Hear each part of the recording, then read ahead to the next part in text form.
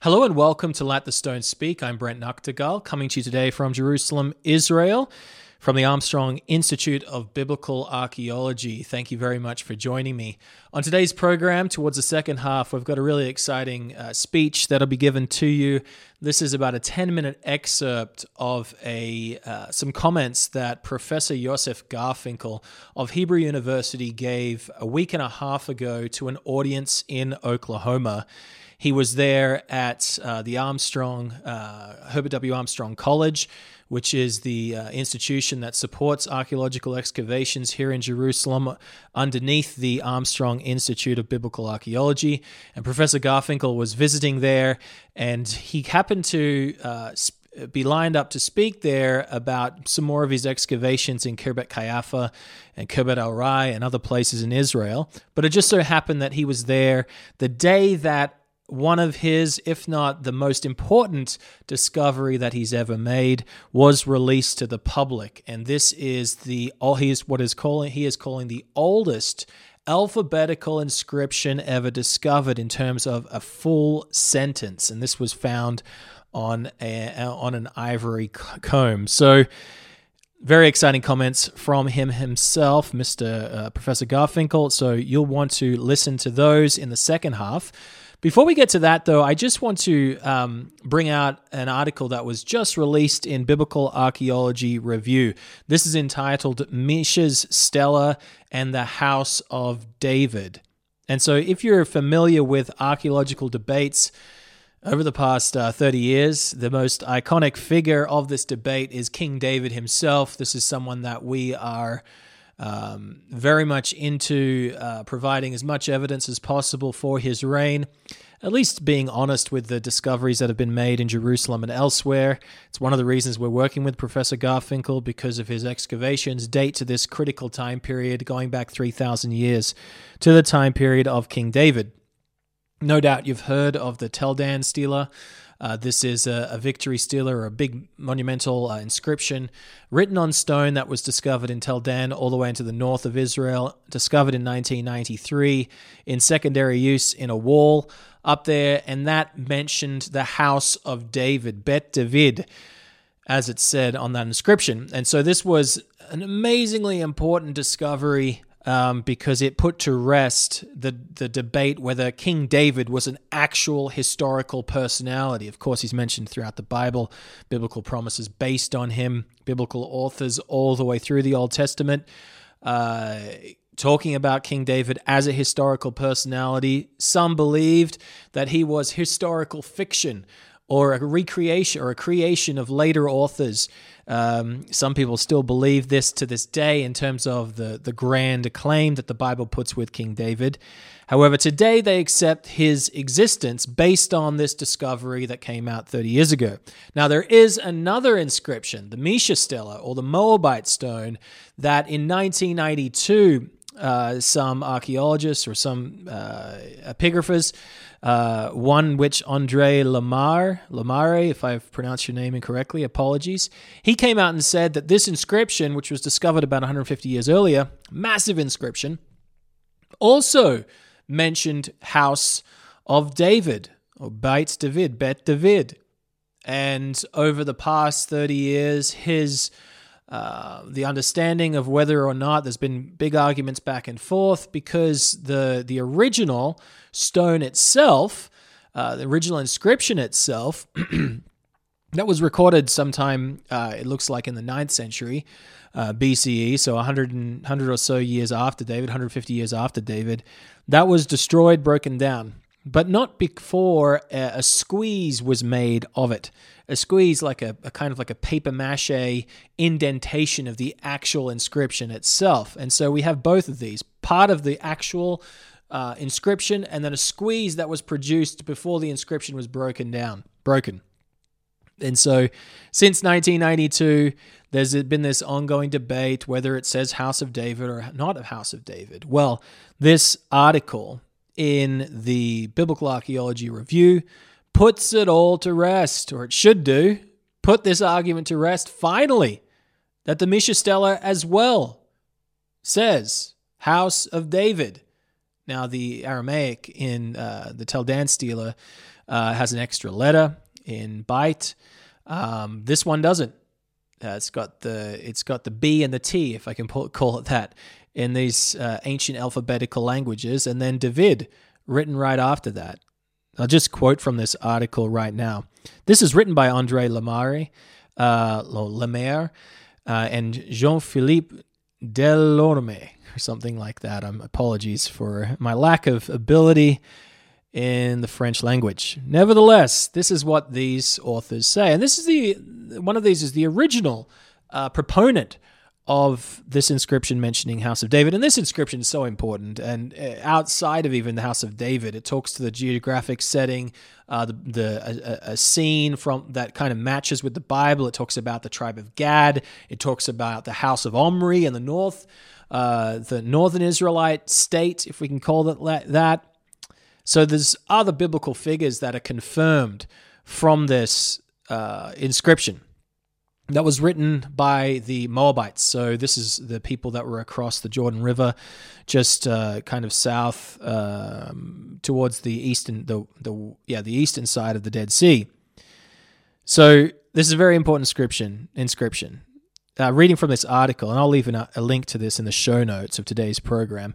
It says this, the authors, despite the inscription's importance and uniqueness, rivaled perhaps only by the famous Tel Dan stela discovered in 1993, many questions remain about its content, especially whether the expression Bet David, House of David, meaning Bet meaning house of, and David meaning David, can be found in a fragmented and particularly poorly preserved portion of the text. While I, speaking of the original proponent, first proposed this reading nearly 3 decades ago based on paleographic and contextual considerations, especially the text's internal parallelism and the date of the content of the Tel Dan stela, very much the same time period as the Tel Dan stela. Improved photographic evidence has allowed scholars to gain new insights into the stela's most problematic sections. These insights, which we discuss here, not only confirm that the Mesha stela the Mesha stela references the House of David, but also allows us to draw new conclusions about the various historical and biblical events described in the text. And it goes on to talk about how there are a series of new photographs, different imagery that was taken in 2015 at the University of Southern California. And then there were new images that were taken at the Louvre in Paris in 2018, and of the squeeze itself. And these new images should put to rest the inscription and what it says, clearly indicating that it does indeed say House of David. Later on it says this, the confirmed presence of Bet David in the Mesha stela offers important insights into the history of the kingdom of Judah, especially regarding its political entity and the extent of its political hegemony. The idiom, House of David, now firmly identified in both the Tel Dan and Mesha inscriptions, mirrors the names of several Aramaic and Levantine kingdoms that used Bet or House of to preface the name of the dynasty's founding ruler, House of Adini, House of Agusi, House of Omri. And then it talks about how this was in existence in the 10th and to the 8th century. And this is really wonderful. This is what the Bible talks about in this period specifically. The kingdom of Judah is going to be known as the House of David. And you'll remember the famous refrain that that Shema and that Jeroboam the first said. This is during David's reign. And then after the death of Solomon, they say, to your tents, O Israel, O house of Israel, what have we with the house of David? With Bet David, it's time to get out of here. They're not going to treat us fairly. Let's break off from the kingdom of Judah. And how was it known? It was known by its patriarch, the house of David. That's the biblical language that's used to describe the southern kingdom, often in this period. And it's the same language that's used to describe the kingdom of Judah in these 2 inscriptions now, both from the 9th century, about 150 years after King David, and both of them referencing the house of David, the patriarch of this kingdom. Now, there is an exact quote. I think there's one other thing that's very interesting about this, because they have a new reading of the inscription. I think we're going to have to update even our article about this, and hopefully we'll have an article next week or the week following about the new reading based on new imagery. But this is what it says later on, again from the Biblical Archaeology Review. The presence of House of David in the Mishnah Stela further implies that the territory of the kingdom of Judah extended across the Dead Sea, included some areas of Transjordan at the very least during the 9th century BCE.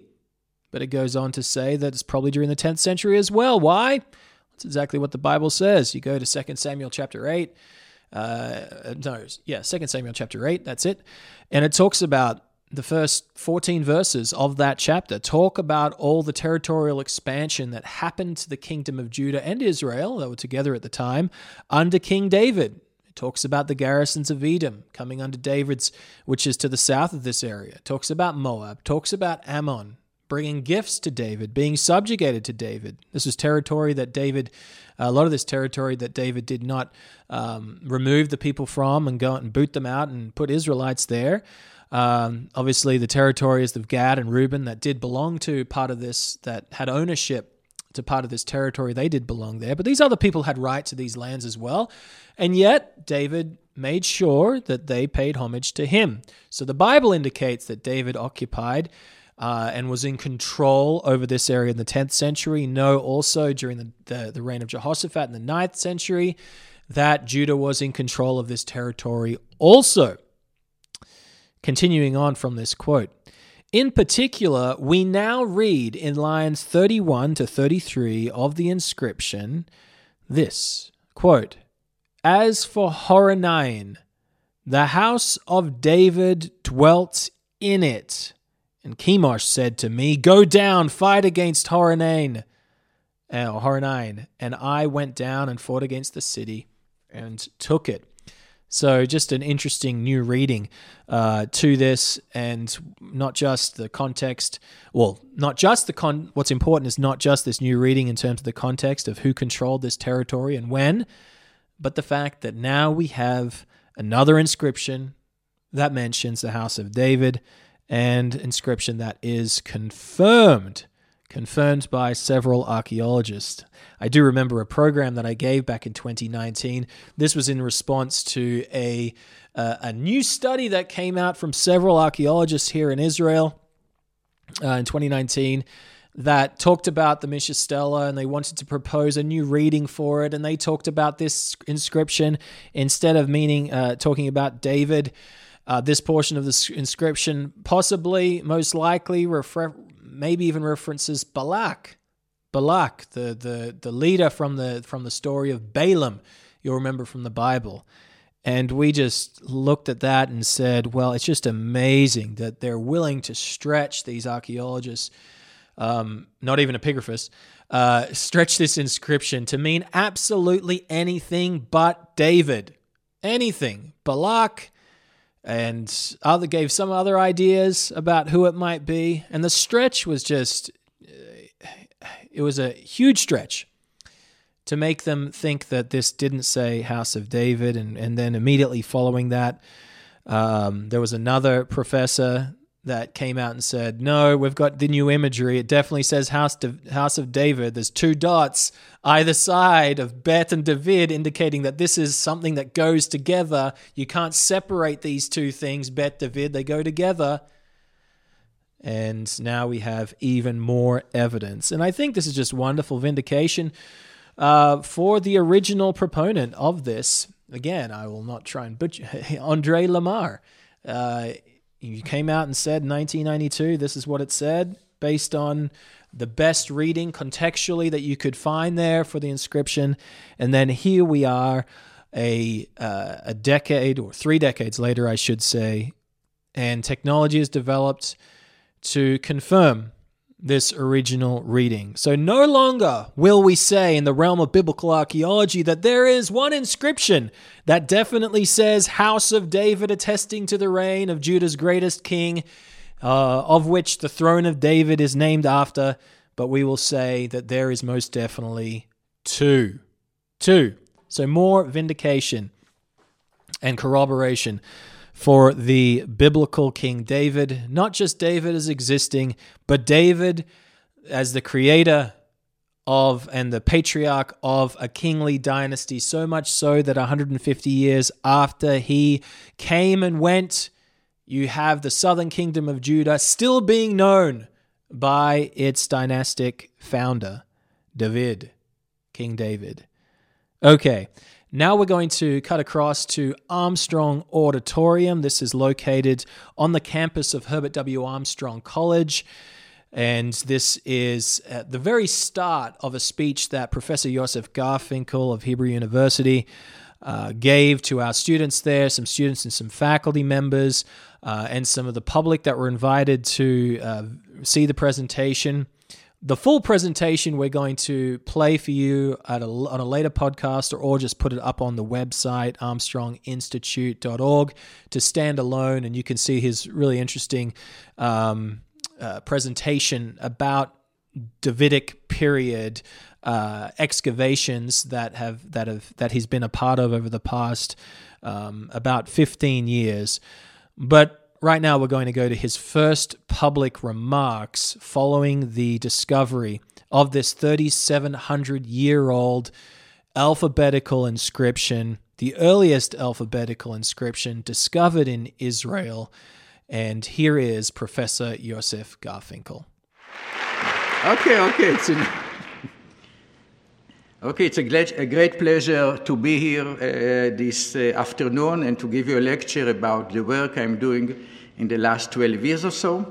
And it's a wonderful welcome. I got a wonderful welcome, whatever the word is. See, English is not my mother tongue, but I really I'm enjoying very much to be here. And yesterday we saw a wonderful basketball play, which, last with 2 more extensions. And in the end, poor Oklahoma didn't win. Anyhow, I will talk today about my excavations in 2 sites, which are identified as Sha'araim and also in Ziklag. But before, I was asked to give you moments to this specific discovery that you see here. This is an ivory comb, and it's only 3 centimeters. That means 1.25 inches of an inch. Very, very small.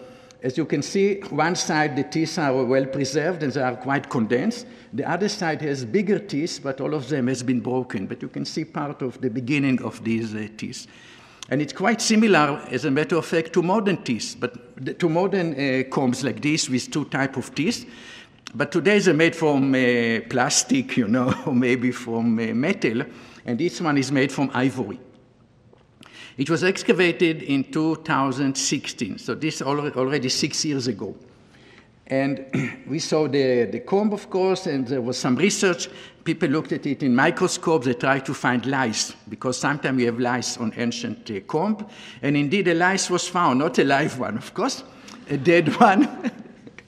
And they tried to do DNA analysis to the lice, because from the DNA you can study other aspects of it. But there was not enough material, so the DNA studies didn't succeed. And then suddenly, after 6 years, it was held in a different perspective, or in a bit different lighting. And what's happened? That there are 17 letters on it. Now, the ivory is a rather delicate material, so when somebody engraved the letters, it didn't make much pressure, because the whole ivory could be broken. So the incision are really millimeter by millimeter, and they are very, very thin, but altogether we have 17 letters.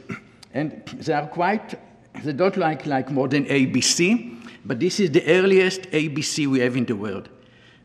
If you remember, the writing was invented in the 4th millennium BC, first in Mesopotamia, the Sumerian, where they have cuneiform tablet and cuneiform script, and later in Egypt, the hieroglyph system in Egypt. Both systems were very complicated because they have hundreds of different signs. And only scribes who learned how to read and write were able to read these ancient documents in Mesopotamia and Egypt. Even the kings didn't know how to read and write. They need a scribe that will write for them and read for them. And the Canaanite, about 3,800 years ago, invented the alphabet. Okay, instead of having complicated writing systems, they work on phonetic. Okay, if you want to say something, you don't need to write the whole letter, but you can break it into the phonetic and have signs on it. And this is really the earliest sentence we have in alphabet.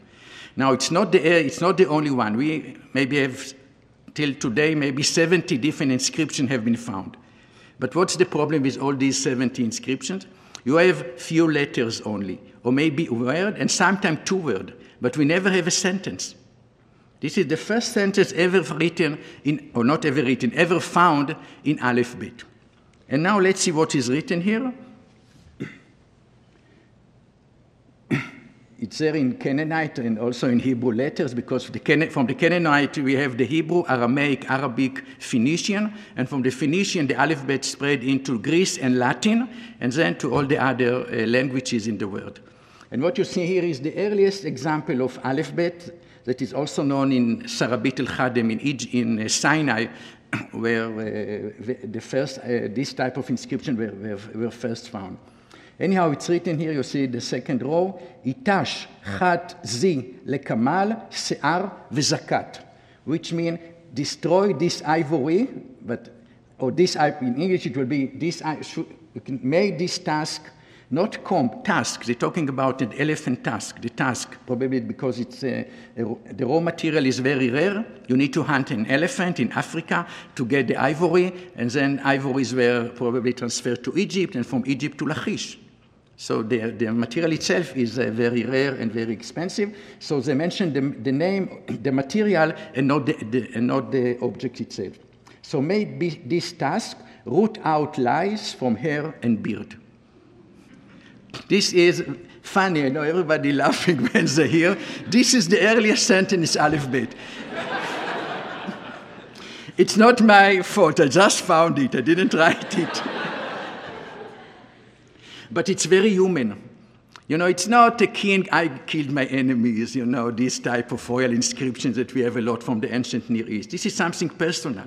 This is a problem that people face, and they need to get rid of the lies. And they wrote this wish, you know, that the comb will do the work properly. So this is the earliest alphabet sentence we have so far. And hopefully in the future more and more will be found, and in the end we will know much more about the Canaanite language. Because one of the problems is that we don't have Canaanite inscriptions. We have inscription in Egypt, we have inscription in Mesopotamia, but we don't have Canaanite inscription here in the southern Levant. Maybe you know in Ugarit we have Ugaritic inscription, but they have different alphabet. And their alphabet disappeared when Ugarit has been destroyed in the end of the late Bronze. But the Canaanite alphabet continued to be used by the Israelite, and as a matter of fact, the Bible is written in alphabet. And if you think about it, without alphabet, the Bible would not be written. So this is really a most important intellectual achievement of the Canaanites. They invented the simple writing technique of the alphabet, and all of us today, maybe in China they don't use it, but almost everywhere in the world, people using ABC, the alphabet. So this is a Canaanite heritage to all of us.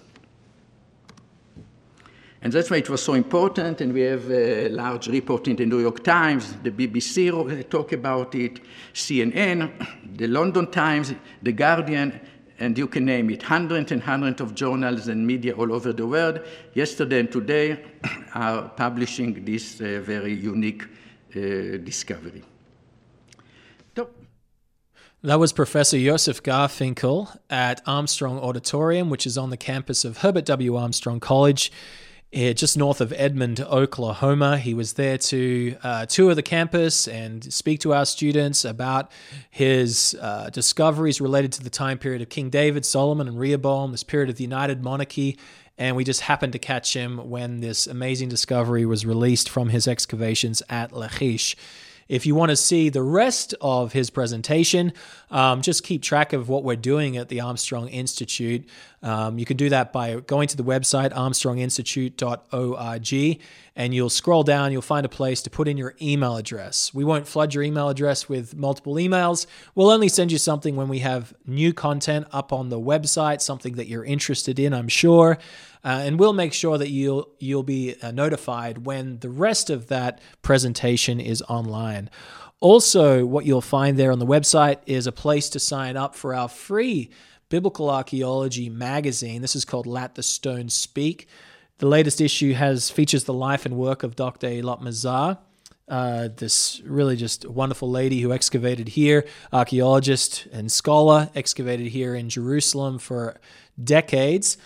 This looks at her discoveries related to the time periods of King David, King Solomon, time periods of Hezekiah, Isaiah, Jeremiah, and even the later periods relating to the Herodian period, the period of Jerusalem's destruction at the hands of the Romans, and then even later as well. So this looks back on her life and work, this specific issue. You, of course, can sign up for a full year's subscription for free. We'll never charge you for it. But if you want this one in particular of Dr. Eilat Mazar's work, you're going to have to write an email to me. You can write an email to letters@armstronginstitute.org, letters@armstronginstitute.org, requesting this issue. Simply put your name and your physical address, and we'll make sure you get a copy wherever you are in the world. Please just be a little patient. It's going to be sent from Israel, so it might take a little bit of time to get to you, but nevertheless, we'll make sure that you get a copy. Thank you very much for taking time to be with me today. Thank you very much to Professor Yosef Garfinkel for coming to our college back in Oklahoma and presenting his new discovery and his talk on the Davidic era discoveries of more of his career as well. And thanks very much again for being with us today, and we'll talk to you next week.